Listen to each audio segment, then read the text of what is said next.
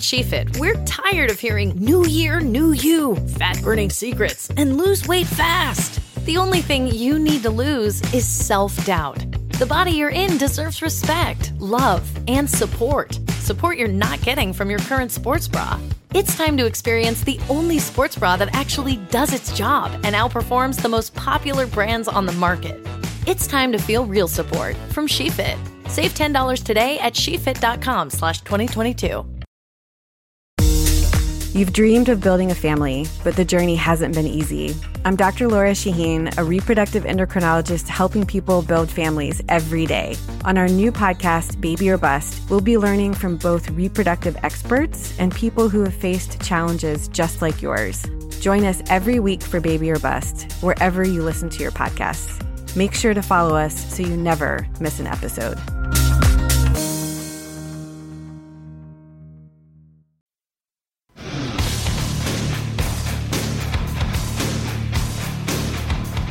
Today on the Zabecast, back home and settled in. And a fast-moving Monday in the NFL. Josh Gordon to the Patriots. Skins signed Brashad Perryman. 2 kickers get the boot. And I got to weigh in on Vontae Davis. All that plus Andy Pollin and the punter who just won't shut up. If you've got 45 minutes to kill, then buckle up and let's go! Here we go!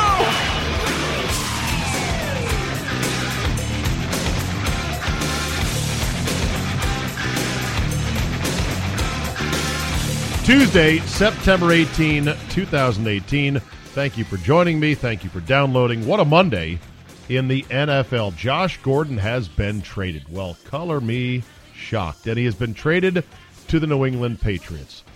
I had said before that my personal feeling was, no, don't. Why would you want this malcontent? He is a drug addict. Well, struggling. He has an addiction. He is unreliable. And even the Browns don't want him. Why would anyone want to sign this guy? Well, because he is a spectacular talent. And if you're the Patriots, you've got a history of this in which you shine up some difficult cases, be it Corey Dillon or Randy Moss, and you get a lot out of them. We'll see if this is yet another Patriot job where he falls in line with a Patriot way and do your job, and they get a good counselor and a good therapist for him, and he works out great for the last 14 weeks of the season. We'll see. I tend to believe this is more of a sign of, if not desperation from the Patriots, urgency. That they are running out of time with Brady and they want to give him every chance they can.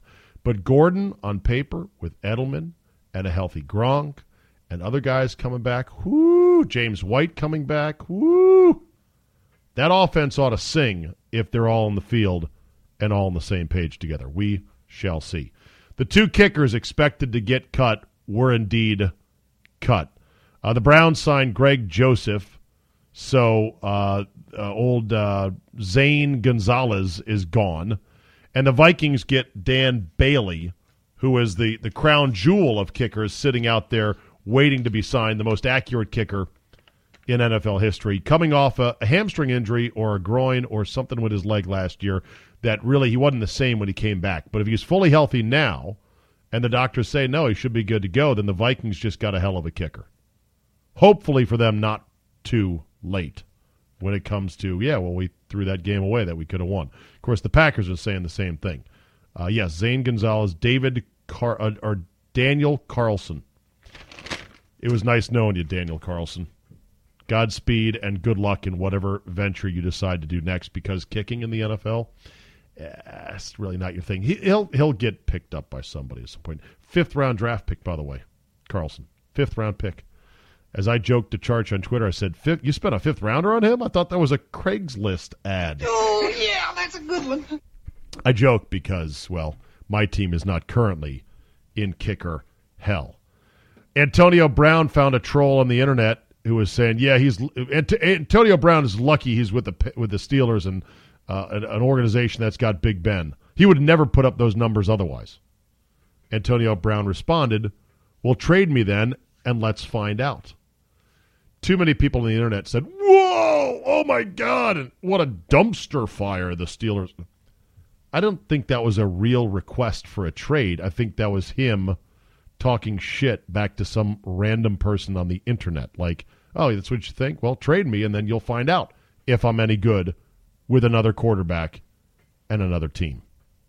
Got some email here. You can always email me, zabe@yahoo.com. This one from David Lindsay, or actually Doug Dixon writes, Zabe, I've always loved turning on sports. The subject is Get Up, the show Get Up. Zabe, I've always loved turning on SportsCenter Monday morning in the fall. I mean, who doesn't love watching three idiots review soccer highlights? I didn't see if they put that on Get Up this morning, but if they did, that is criminal sports television malpractice. I'm sorry, there's no room for soccer on Monday anywhere on the network if I'm ESPN. None whatsoever. You can put that soccer on Tuesday maybe, or Wednesday, middle of the week. Monday? Oh, no. Also, this one from David Lindsay, subject ESPN. Zabe, so much of what they do is useless fluff or pure BS. Bowl predictions after 1 week in college football? The win probability you've cited for NFL games? Are you kidding me? Signed, David Lindsay. Well, I don't know where they get the win probability from. I'm sure they get it from some nerd site, and I'm sure it's loosely, kind of roughly accurate in terms of, well, historically, teams that are leading by 10 with 5 minutes to go and the football, they win 96.2% of those games. Historically, we know that from the database of NFL games. That's probably where they get win percentage, but it doesn't account for a lot of other factors. It's just here's what has happened in the past kind of a thing. As far as the talking soccer, I'd have to see that. Here's what I do know. They had big Tom Rinaldi piece interview with Urban Meyer. And Rinaldi, of course, gave some pretty tough, hard-hitting questions about, the situation there and whether Urban Meyer was insensitive to the domestic abuse going on in the Zach Smith household. Why on a Monday I guess it's college football weekend's over. Urban Meyer is coming back this week. Can't you wait until Tuesday or Wednesday, I guess? I don't know. And the other thing that I don't understand is why does Urban Meyer keep doing interviews? He doesn't have to sit down with ESPN. If they say, well, you're coming back this week, we'd like to interview you, can't Urban Meyer and Ohio State say, no, we're not doing interviews? Because there's nothing I can say that will make you guys in the media go, oh, I get it. He's a good guy now. And, of course, I saw a lot of people taking umbrage yet again that Urban Meyer didn't say the right thing. He still doesn't get it when it comes to domestic violence. He can't win. He can't say anything that will make the tut-tutting media who thinks that he should have stopped all this from happening. There's nothing you can say to now be redeemed in their eyes. So why try? If I was him, I would just say I'm not doing interviews. Now, maybe Ohio State wants to make sure that they stay on the right side of the mighty four-letter because College Game Day goes to Columbus a number of times a year, or at least once a year. There's other ways that ESPN could say, listen, if you're not going to play ball with us, if you're not going to sit down for an interview, we'll just see what our schedule is for other things we can do for the Ohio State University. Email from Earl Wood. Subject, Judges Scorecard. Zabe, your train of thought on Monday was interrupted by room service. Why does your boy Lovey think that boxing using judges and their scorecards in real time is not a good idea? Signed, Earl Wood. That's a great question, and now that I think about it, I kind of think I know the answer, but how about this? Better yet, I'll call Lovey tomorrow, and I'll get him on the podcast here, and I'll say, Lovey, what is it with boxing and judges? Why not have, okay, here's how they scored this round, here's how they scored that round, so you can see the actual score of the bout as the rounds progress, and boxers can adjust accordingly. Oh, shit, I'm 3 rounds down. I better start punchy. For some reason, that was perceived to be not good. Or at least there's something negative about it when it comes to how it gets applied in boxing. I'll ask Lovey. He'll have a better answer. Brian McQuestion, who always signs his emails to me, even the most virulent and full of venom, sometimes at your humble host here, but he sends them signed your most humble servant, Brian McQuestion. He writes to say, let's review the NFL's rulings regarding roughing the passer. Last year, that little bitch Vikings takes 2 strides to Rodgers, knowing he had to throw the ball, knowing he had thrown the ball, wrapped him up, and then drove him into the ground. As Santana Dotson said today to Bob and Brian, this was illegal under the McMahon rule already, not the so-called Rodgers rule that emerged from that hit. The NFL fell over itself with all the idiot talking heads showing in slow motion what a great football hit that was last year by Anthony Barr. Oh, I remember that. All we had to do was suspend what we saw and listen to what we were being told. He then goes on to rant about a holding call in the end zone that was not called pass interference, and on and on and on. Is it possible, writes Brian McQuestion, the Ginger Hammer is trying to destroy the NFL? I hate that bitch, Goodell. Signed, your most humble servant. I don't think he's trying, but he is doing a good job. Aaron Bauer says, under the headline, not quite powerless. Steve, I hope you enjoyed your trip. Looking forward to hearing about it on the shows. The thing about turning off the NFL is that it seems impossible until you do it. But then it's the easiest thing once you are on the other side. It's like being in a bad relationship. You stick it out for months, maybe years, while she treats you like shit, but because you made a commitment, you keep hoping she'll turn back into the loving girl you fell for. You can't imagine living without her, and it looks like a lonely world out there if you leave, but the day you finally walk away, you feel like the freest man in the world and you wish you'd left sooner. It's like that with football. I turned off the TV last year, but yesterday I thought I'd catch the local Chiefs game on the radio while working in the yard. See? Hey, man, Patrick Mahomes is lighting it up. Chiefs could be really good this year. I think I might just listen to the radio. I'm not going to support this league I hate, but I'm just going to turn on the radio. After a second great defensive play was canceled by penalty, I sighed and turned it off. Mahomes sounds great, and apparently it was an exciting game, but the NFL broke me. Best, Aaron Bauer, Baughher. And my friend Brian Jonesy, who came to Pinehurst with me last year, says, Abe, regarding your blackjack retirement, this might be one of the favorite things you've talked about. I have sat at tables across this country, and I have won. But when I sit down in Vegas, weird things start happening. I've watched friends take a table down while I sit there and stand on 19 against an 8 and lose repeatedly. It's uncanny. I've not sat at a blackjack table in Vegas since 2013. I'm a straight Texas Hold'em table game or some other table game. I'll probably still lose, but it doesn't feel like I took a shampoo bottle up my 2-hole without so much as some water on it. The difference is, as I see it, the dealing machines. You just lose so much faster, and there is no joy anymore. Glad to hear you didn't need towels either. That's gold. Hope to hear them. Okay, sincerely, Brian Jones. Yeah, glad you guys liked the interruption by housekeeping. Why stop and do an edit? It just doesn't fit. It's a podcast. Doesn't matter. All right. Let's talk to our friend Andy Poland. He was aghast, as I was, at the unbelievably sparse opening game crowd for the Redskins 2018 campaign. There we go. All right, there you go. Andy Poland at home after a wonderful Sunday home opener for the Redskins where they failed to score a touchdown, 21-9. What a shit show that was on Sunday, huh, bud? Yeah.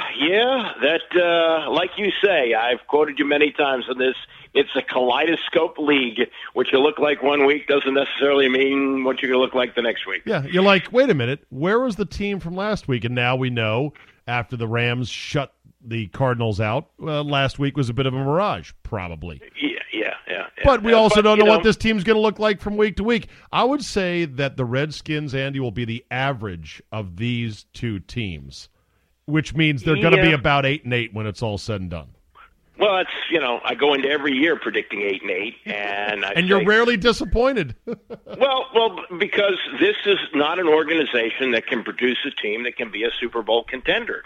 So you go in every year 8-8, meaning if you have a bunch of injuries and things don't go right, you maybe win 6 or 7. And if teams fall down in front of you, like it happened in 2015 when they won the division, you can win it with 9, maybe have a great year and win 10. But that's their ceiling. That's as far as they can go. Here's what I don't understand. Why does Jay Gruden feel the need to be brutally honest and say, we thought about passing it deep this week, but the Colts came out with a cover 2 shell and a lot of zone, and I guess we should have switched to just getting the ball in the hands of our playmakers. Would Bill Belichick ever, in a million years, be that honest?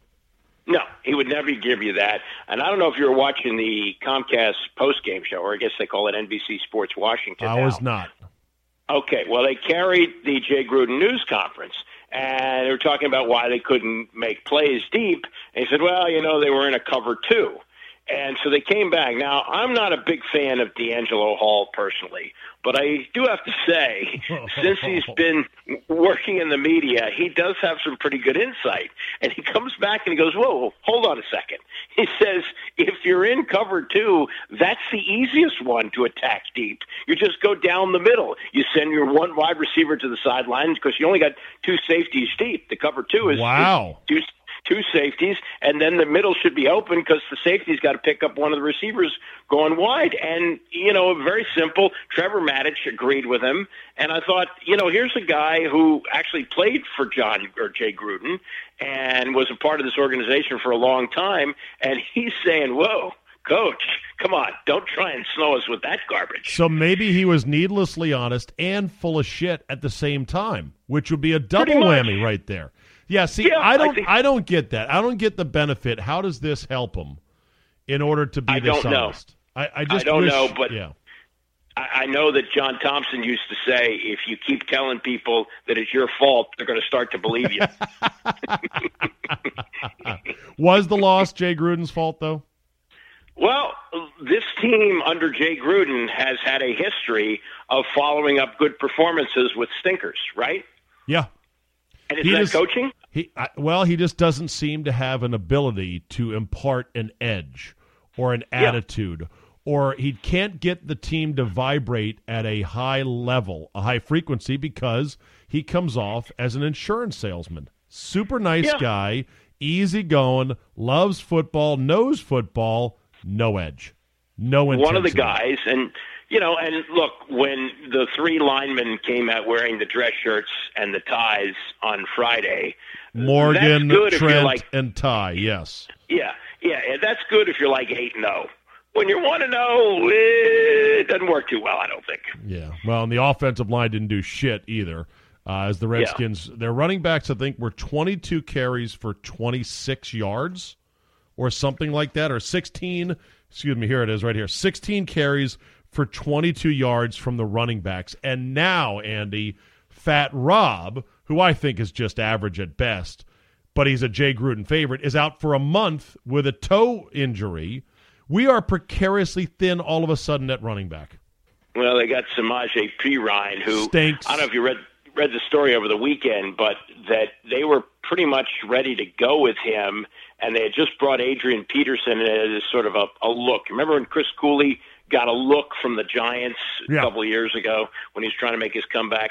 That's apparently what Peterson was supposed to be, and according to the story that was in the Post, he so wowed them with his workout, they said, we got to sign this guy. And for 1 week, it was Camelot, but now it looks like the carriage has turned back into a pumpkin. Assuming that Peterson at some point gets hurt, and you're down to Perine and who on the depth chart? I'm looking at it right now. They have to call somebody up at this point. Well, Perine and Thompson, they don't want to give Thompson more than 10 or 12 actual carries. They want to throw it to him whenever possible. Right. But they're going to have to pick up a running back, basically. Well, I mean, Capri Bibbs is by the phone, or they've got guys. They got guys in the practice squad. They'll find somebody. But the excitement over Peterson, was absurd. And I think Peterson even said at one point he was looking to break Emmitt Smith's record. Yes! He needs like another 6,000 yards to do that. 5,000 yards, and he was spouting off about that. See, that's where I think with a Belichick-type coach, players like Peterson don't feel emboldened to talk a bunch of shit like that after one damn win. Button up, focus, and this week after the win against Arizona should have been a very uncomfortable week. It should have been a week in which the coach was pissed off about something and was getting his team ready to come out and kick the Colts' ass. Instead, it's like, all right, we're 1-0. That's great.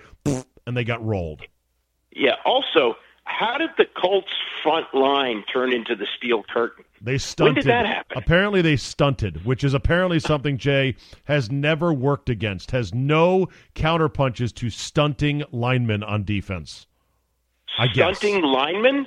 Twists and, going behind guys. Yeah. we did that in high school. That's a simple concept. That's what I'm saying. He wasn't ready for stunting linemen? He didn't say it wasn't right. He didn't say it wasn't ready. He just said that they did a good job up front with their motion and their stunts.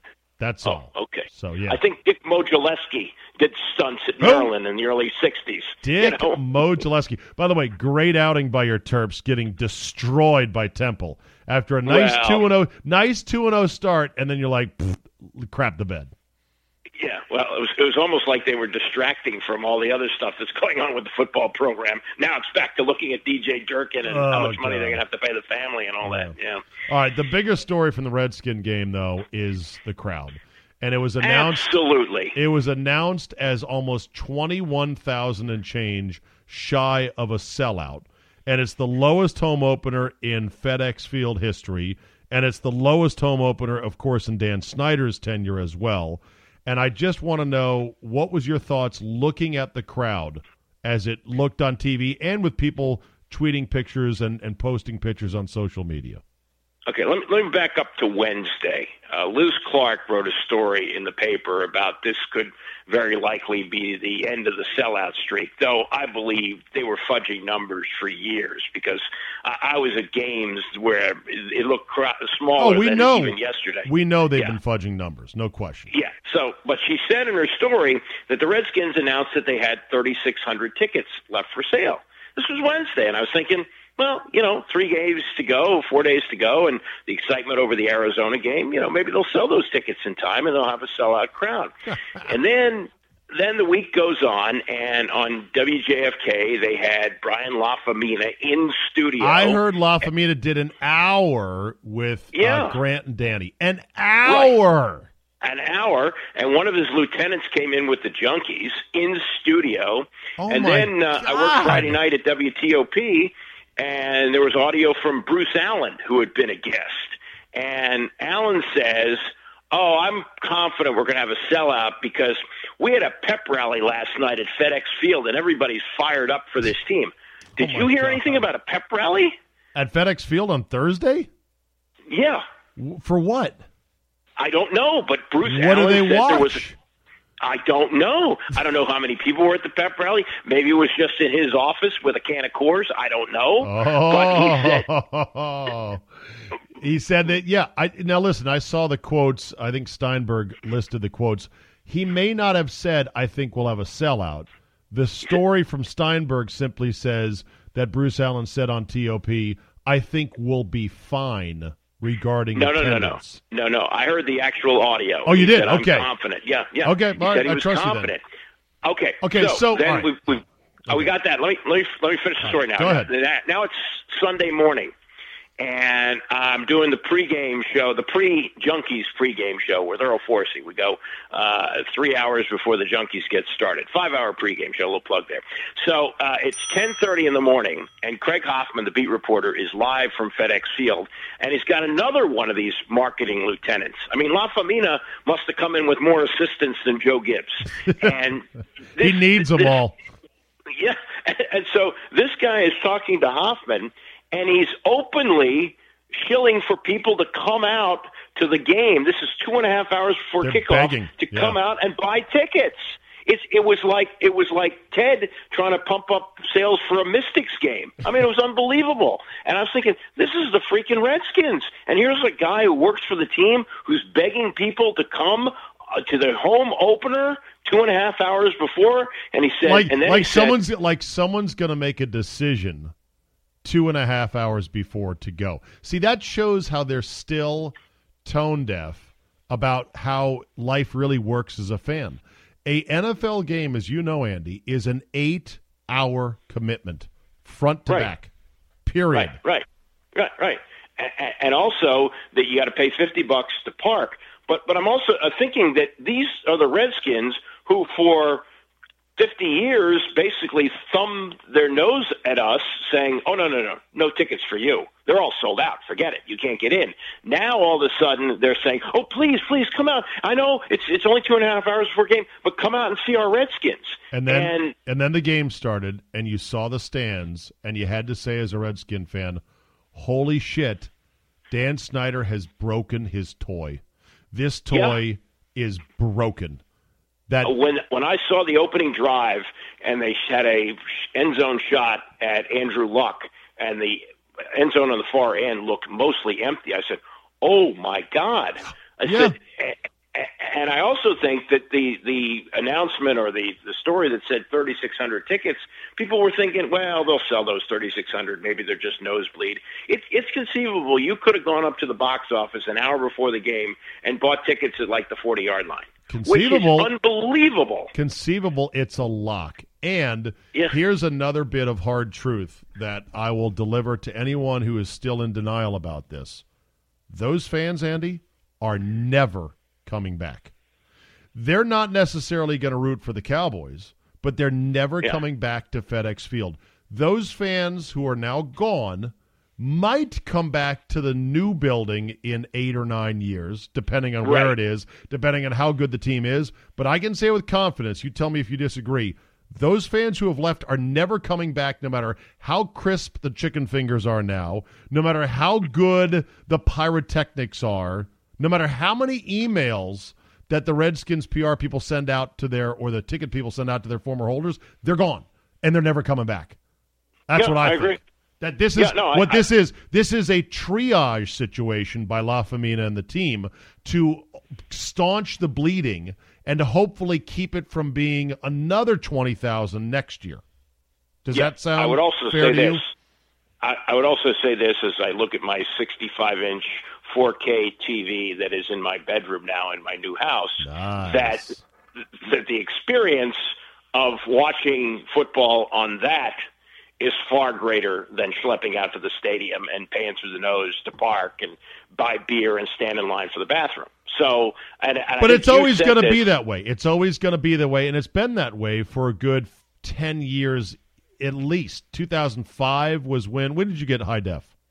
Well, yeah, but you got me on that pretty early. I would say this became okay. 10 years. I would say it was mainstream by 2010. So we're looking within the last 10 years, maybe 8 years of this being available to everybody at a price that's affordable for most. I mean, there was in the Liz Clark story about what it costs. Some website averaged out what it would cost for two people to go to a game and get a beer and park and all that. It was like $500 and some dollars. Yeah, for two people, you can buy a great TV for $500. I know, but it's just that anyone who had season tickets or went to games had felt so abused, like they were in an abusive relationship, that they finally said, "That's it, I can do better." And those people are never coming back. I think it's smart that they're doing this, and they better do it as well as they can. But it's a triage situation. They're not getting this fan base back, not in this building. And not with this quarterback and coach and GM. Sorry. I agree. It'll be after Alex Smith, who's a nice guy, but he's a stopgap. It'll be after the slick Vinny, Bruce Allen, the legacy kid of the glory days, is gone. And it'll be after Jay Gruden, a nice guy, but a Allstate salesman, is gone as well. It's going to be a new era that's going to have to win like gangbusters in a new building for the passion to be back for Redskin football. Also, have you considered this, that the La Famina group could be one and done or two and done like McLuhan, that they may lose out in a power struggle to Bruce Allen, and that this may seem like a small thing, but the white pants, the gold pants were Bruce's baby. Hated them. Right. Is it possible, are you saying, is it possible the pants are a proxy war between La Famina and Ziff, the new business people, and Bruce Allen, the director of what? Your title, Pants and Picnics, the best title I've ever heard from a general manager. Imagine if Bruce has had pants stripped from his duties. Exactly. That would be a dagger right there. It would be like La Famina walked into his office and says, Bruce, I know you love the yellow pants, but we've done surveys throughout the area, and we've determined that they're a symbol of how bad this organization is now. So we're going to the white pants. Do you think that combo, the red over white, do you think if it was put to a true fan vote, would it pass with a simple majority of 51% liking it? Yes or no? I don't know, because I'm a bad one to ask, because I always liked the yellow pants because they reminded me of the glory days. The Redskins. Right. When they first got good. You know what that uniform is to me? That uniform is the uniform of the Zorn era, because that's what Zorn wore. Yes, he wore the red at home, which we didn't used to do under Gibbs. We were white at home with the red pants at home and on the road, except for when the Cowboys would make us wear those brick tops. And it's the uniform of Zorn. It's the uniform when we would go down to Dallas and lose back in the 80s, which I hated. Yeah. And it's not a good feeling. Marty brought back the red uniforms at home, but did he? Okay. All right. Yeah. Well, then it's Marty. Well, it's not like the Marty year was any great shakes either. Even though it could have been if they'd have let him stay, but the ship had already sailed by mid-season, and Spurrier was on his way to being hired. It's just so fascinating because you got these two outsiders doing things totally different than exactly how things have been done here for 18 years under Snyder. Yeah, honesty and trying to suck up and begging for people to come out. They are using the word transparency. Well, the fact that the team executives would go on multiple radio stations in a full-on charm offensive is unthinkable from how it used to be.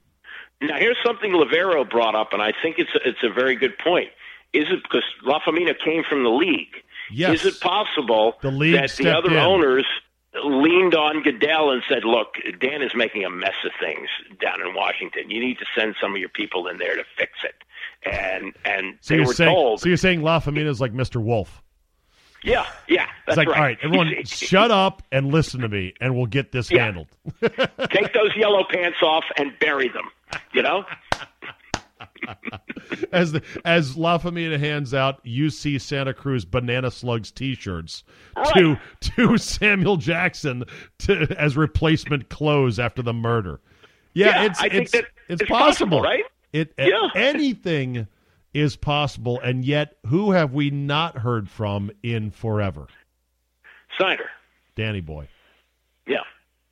Will Danny ever find his voice to step up and to be accountable and to do interviews? Well, he has been.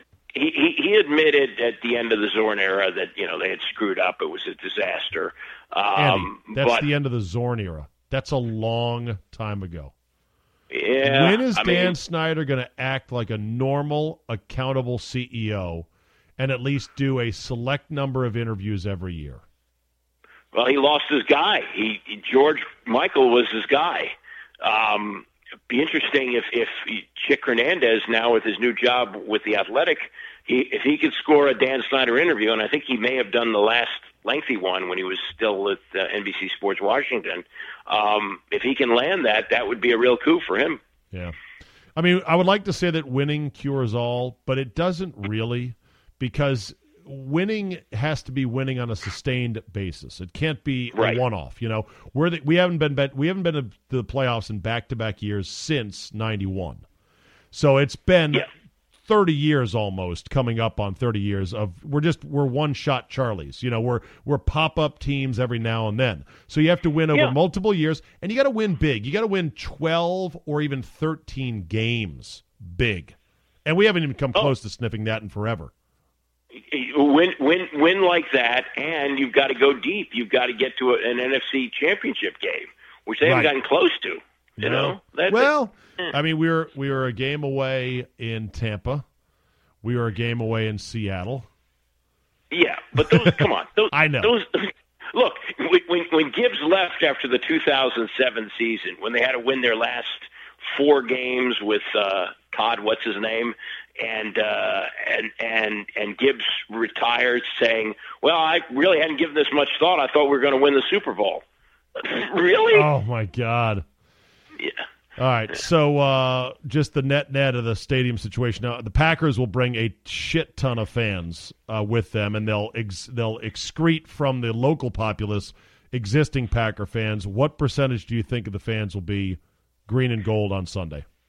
Oh, after this game, 40%. I would say it might be 50-50, maybe. Shit, 50. Well, look, 50. Dave, Wow.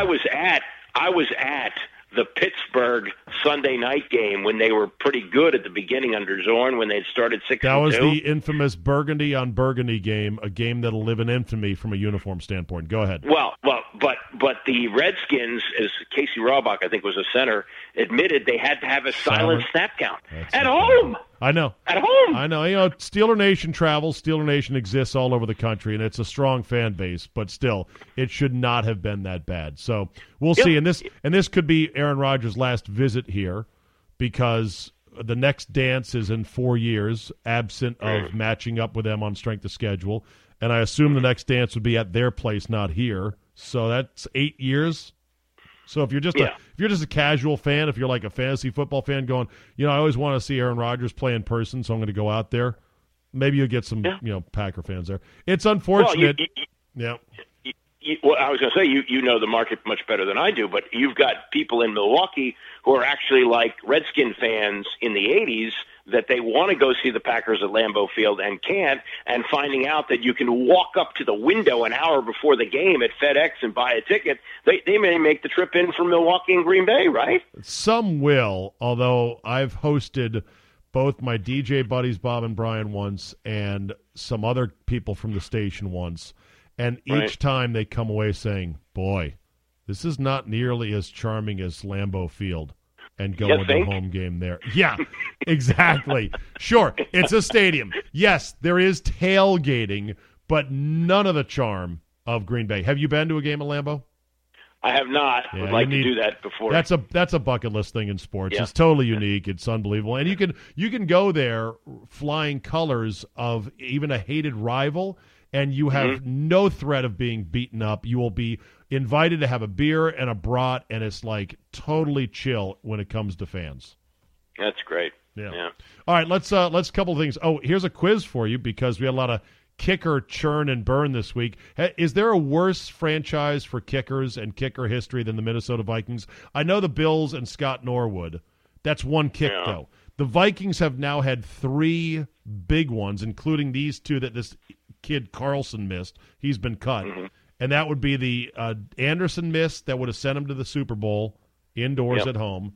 And then, of course, Blair Walsh missing a point-blank chip shot that would have sent them to the NFC title game at home against Seattle. Yeah.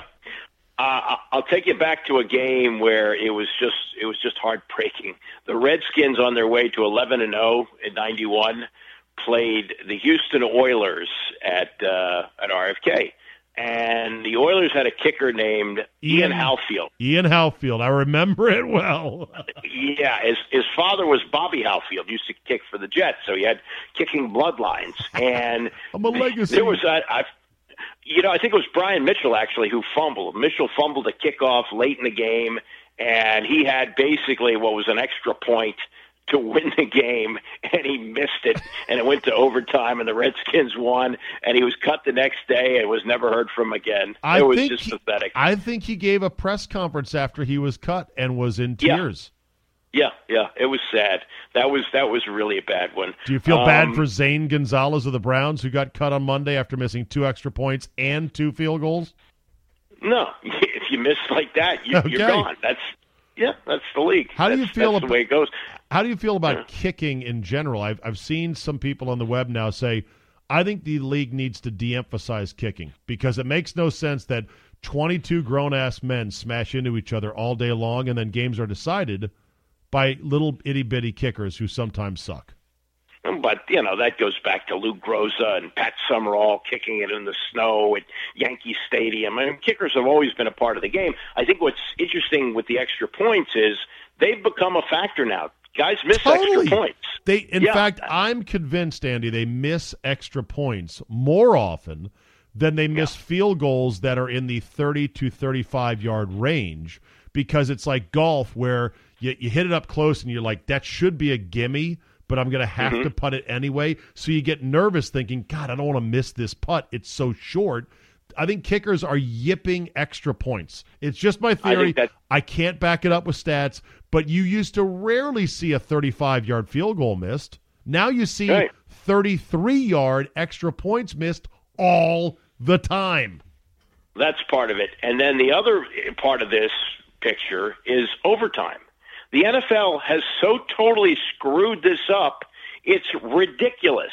When they first came up with overtime in 1974, it virtually eliminated ties. And, so you won the opening toss, you went down the field and kicked a field goal. Fine. The job of the other team is to stop you. Then I guess Peyton Manning lost a playoff game or something. Yeah, because he didn't touch the football, and Peter King wrote a column, and the muckety-mucks in the NFL's headquarters said, yeah, he's right about that, and they changed it. I thought you were in favor of the new rule in overtime, though.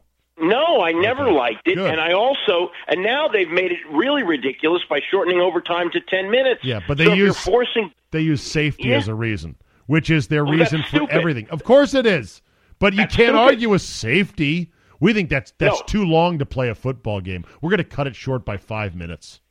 Well, they go back to sudden death. Yeah, go back to this thing where both teams have to touch the ball. Ridiculous. How about the fact that college kids play sometimes triple, quadruple, and 5 overtime games? Now it's granted it's a shortened sort of a game, but it's still, I bet play wise, I bet it's comparable. Well, they don't have a union. There's that.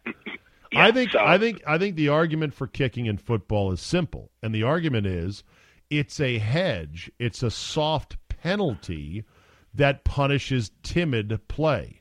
And so, therefore, when the Vikings already knew, because this long-necked dummy, Carlson, had missed 2 field goals on the day, that they should have been more aggressive to go for a touchdown to win the game. And Probably so. And so that's what kicking is. Kicking is an unsatisfactory compromise, an unsatisfactory, okay, I guess we'll take the 3, that is meant as kind of a half punishment for you didn't get the ball in the end zone. Yeah, not only that, the kicking percentages, if you look back, you know what Mark Mosley was lifetime as a kicker, his percentage? Today, the best kickers, I think Justin Tucker, I looked this up the other day, is like 94%, which is crazy. And I believe that our guy, Hopkins, is like 85%, or he was last year. I bet Mosley was no better than 75%. 65. 65? 65. He wouldn't have a job today. He wouldn't have a job in the NFL. So the point being, were other soccer style guys better because he was the last of the toe punchers? Some of them were better, but not significantly better. The point being is that the field goal has become so much more makeable now that teams are playing for it, and that's something that you have to work. I mean, that's why they lengthened the extra point. It's more makeable, but remember when the NFL put in the K-ball for kicking only because the kickers were microwaving certain footballs and leaving them in their pool to soften them up and make them nice and round. And I'm convinced, Andy, like these kickers' legs are so fucking strong. Like, you kick a 50-yarder, kickers will boom it over the top of a 30-foot upright from 50 yards like it's no big deal. Their legs are strong, but every kick I see now wobbles and it juts and it flutters in a way that it didn't before, which tells me the K-ball is a bit of a factor. Could be, but the other thing about these kickers and the way they're raised is they start going to these kicking camps when they're like 10 years old. They train to be kickers. Some do. Not everyone, though. Well, a lot of them, and you know Jess Atkinson's story, don't you? That he tried to walk on to the Maryland soccer team and they cut him. And so he starts watching practice for football and tries to kick a few, and he winds up being their kicker, all-time leading scorer. Those don't happen anymore. These guys go to these kicking camps. They're rated. Some do. Well, look. But we still don't have enough decent ones to staff a mere 32 positions in the NFL. Yeah, and they keep changing. They go bad like fruit. they really do. And for bonus points here, Andy, can you name all 5 kickers the Redskins had in 2000, the Fortune 500 Redskins in which Norv Turner got fired with about 2 games left in the season? Yeah, well, one of them was this kid Bentley who kicked a 50-yarder. The other one was the guy we used to make fun of who did stuff with Feldman on Brett Channel Conway? 5. Brett Conway, yeah. There's 2. Was Eddie Murray in there somehow? Eddie Murray is one. Eddie Murray that year was sent out to kick a 51-yarder at the end of regulation. They had to call timeout and went back to the sideline to talk about it. He went out and missed it short. We found out after the game the timeout was for what, Andy? It was for the holder, who was also the punter, to go over to tell Norv. He told Norv he can't kick it that far, and Norv said, well, no, just go ahead and give it a try. I think you got it. And sure enough, anyway. Eddie Murray is like, I don't have that range, and it ended up landing in the end zone. There's 2 other kids, Chris Hepner and Michael Husted. Oh, yeah, that's right. Conway, how about some of the guys who were in with Spurrier? Remember James Tudhill? Oh, yeah, the son of a preacher. Todd, that's the thing about these kickers. Like they find these kickers like sitting in a bar. Like it's crazy. Gibbs had one. Ola Kimrin. They wanted to bring him back, but he had visa problems. He couldn't get back in the United States. Exactly. Yeah. So the 2000 Redskins, Conway begat Husted, begat Hepner, begat Murray, begat Bentley. And it was a season that went right down the shitter. Real quick, Josh Gordon is a Patriot. Will this work out for New England? Yeah, I don't think so. I mean, sometimes it does for Belichick, but there are just so many problems with this guy that, that just like Hainsworth, he'll give it a few weeks and then say, nah, we don't want to deal with this. So, I mean, he's an incredible talent. But he apparently just, has too many other issues off the field that keep him from playing. It will be frustrating, though, if the Patriots are able to get a guy in line, shine up a dirty penny that's had problems before, and get a lot out of him. They did it first with Corey Dillon, who was a malcontent in Cincinnati, and he was great for the Patriots. They did it with Randy Moss, famously, coming off his unfortunate stint in Oakland. And now if they do it again with Gordon, it'll be unfair. I think it might be a sign of panic, though, from Belichick and the Patriots. That maybe they're look, we got one more year left here with Brady. We just got stomped pretty good by the Jaguars. We don't have time to get all high and mighty and churchy about a guy who might be a bit difficult.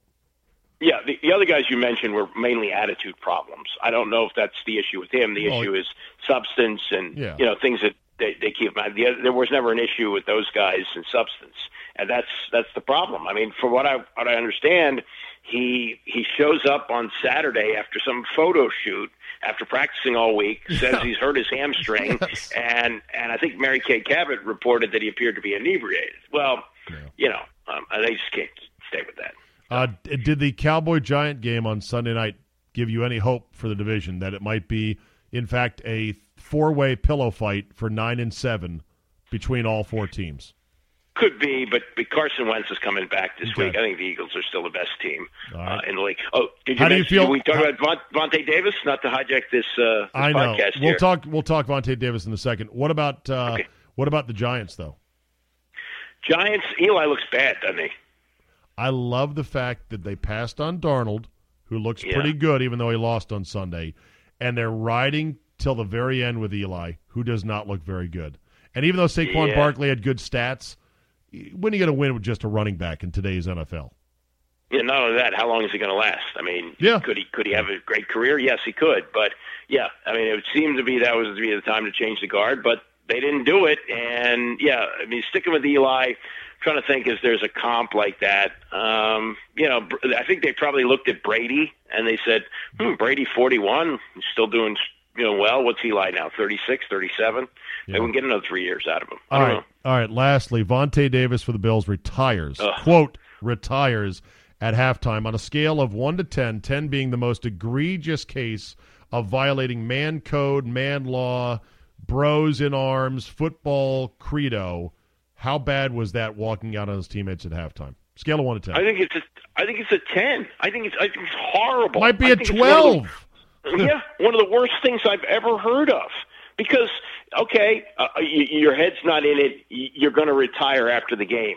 But they only have 47 active guys, and they put you on the active roster because they're going to need you for the game. God forbid they lose another couple of defensive backs. They're going to need you to play in the game. You agreed to suit up for the game. You can't change your mind at halftime and leave 46 other guys hanging like that. That's ridiculous. That guy, that's going to be his legacy. Quitter. That's a terrible thing. What a fucking idiot to leave $3.5 million sitting on the table. He's going to lose most of his signing bonus of 1.5. He's out the $2 million base salary. This is real money that he is never going to make again in his life. I'm pretty confident in saying. It's Vernon Davis's brother, right? You know it. So what are you saying? No, I'm just saying. Vernon Davis seems to be like the opposite kind of guy. Oh, yeah, no, exactly. Yeah, exactly. And the fact that Vontae Davis put out a statement within hours of this with a glory shot of him in Colts uniform. I'm like, the balls on this guy. He was saying, I did this for my health and I felt it was the right thing and I've always had high standards. I'm like, shut the fuck up, man. You're an idiot. Yeah, Let you are an idiot. Let them cut you. You get to keep all the money. And if you're sitting there for another couple weeks and you're like, why aren't they cutting me yet? Start acting up and they'll cut you. Well, or you can retire after the game. That's fine. But don't retire after the game. Take the money. Well, that's up to him. But what I'm saying is, when you leave your teammates hanging in the middle of the game, that's terrible. See, you're more offended by him abandoning his teammates. I'm more offended with anyone leaving $3.5 million sitting on the ground. Well, that's just stupidity. But the fact that the other guys are counting on you and you bailed on them. I mean, it's not war. I understand that. I know. But it is a game where you work hard to prepare. Everybody factors into the game plan who's active, and then you just leave your teammates. Especially when you're getting your butts kicked at halftime. That's the ultimate coward move. It's bad. And has it ever happened before in your recollection? The only thing I can think of, there are two other cases like this. They were both baseball, and they were kind of funny. Don Zimmer retired during a game. I think he was working for the Padres or somebody like that. And the other one was John Kruk, who was looking for a certain number of hits or something like that, and once he got it, retired during a game. But baseball's different. You got 162 games, and you got a lot of guys that you put in. Football, it's more of a team thing, and you leave your teammates hanging like that. That's bad. All right, very good, Andy. Always good to talk. Skins are 1-1. We don't know Jekyll or Hyde. Are they really the Week 1 team, which looked really good, or the Week 2 team that looked terrible? Packers and Aaron Rodgers come to town on what is going to be a hostile 50-50 building, no doubt, with a bunch of Packer fans. Any early lean for the game on Sunday?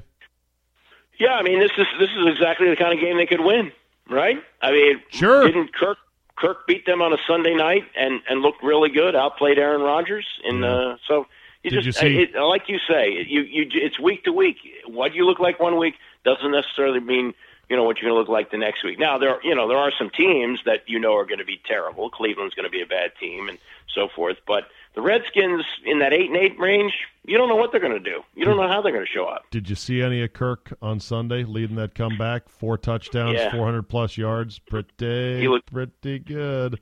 He looked good, but all these people who are saying, see, he has a better team around him. That team went to the NFC Championship game. Oh, I know. Well, that's a backup quarterback. But that proves a lot of our points that are Kirk jerks, that, if he had a decent team here, you'd see him in a different light. That's all. Yeah. So. Yeah, exactly. He got lucky, too, because of that horseshit Colin Matthews. We can talk about that problem in the NFL, which is going to require a lot more untangling at a different time. Yeah. All right, Andy, good to talk to you as always, and we will talk next week. Very good. All right, we'll end with this. Marquette King is a Denver Bronco. He used to be a Oakland Raider. He is a punter. He happens to be African-American. This is sort of unique. Most of the time, 99.9%, I think Reggie Roby is the only other black punter that I can recall. The only other black kicker I can recall is Donald Igwebuike, who I believe came from Africa and ended up doing a jail stint for drug dealing. It's not often that these nerd positions, kicker and punter, are occupied by bona fide, athletic-looking African-American players. And in the case of Marquette King, he really is trying really hard to be like I'm hard, man. I'm a baller. I'm not just some bitch who punts. Look at me, man. I'm an athlete. Marquette King was very upset that John Gruden ended up cutting him because of attitude or whatever it was. Didn't like Marquette King's style. Marquette King will dance after a good punt that ends up being touchdown within the 10-yard line or the 5. He will get penalties sometimes for taunting or for after the whistle hits. I can go both ways on it. On the one hand, I don't mind. I mean, punters are athletes, and to kick the ball like they do is not easy. But at the end of the day, you're the punter. So let's not get crazy. The latest was after the Broncos beat the Raiders by a point, and really not because of anything great that Marquette King did, he released a video titled on his social media, "To My New BFF." And it was a Chucky doll with dollar bills stuffed all around it and in the doll's mouth. And it was like this really artfully done video with like a high-end DSLR camera that had a nice soft blurry background, and it was steady cammed, and it had a shot of Marquette King up on a parking garage somewhere just chilling. And then the doll, and he kind of pats the doll on the head. I'm like, really, bro? Really? You got a new contract, a good contract with Denver. John Gruden didn't want you. You'll live. You're the fucking punter. Pipe down just a bit, okay? Stay in your lane, know your role, kick the football, make a tackle if you need to. None of these elaborate revenge videos. It's a little bit silly. All right, that'll do it for me today. Thank you for listening. Download, subscribe, comment, and like. Tell 3 friends. I appreciate it all. Premium Zabe can be had at zabe.com/premium. Another monster week 3 of FFWF. Football 5 Ways Friday, coming at only $4.99 a month. I know you can afford it. It helps support this podcast, and I appreciate it. If you're on a very tight budget, just listen Monday through Thursday, and you'll get your fix of me. Now it's time that you get on out of here, and we will see you next time.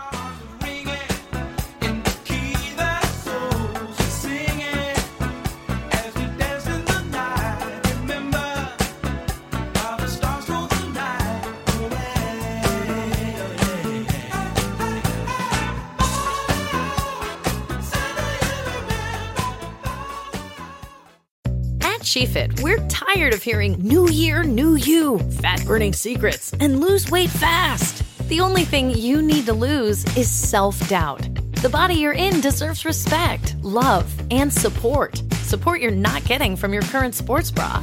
It's time to experience the only sports bra that actually does its job and outperforms the most popular brands on the market. It's time to feel real support from SheFit. Save $10 today at SheFit.com/2022.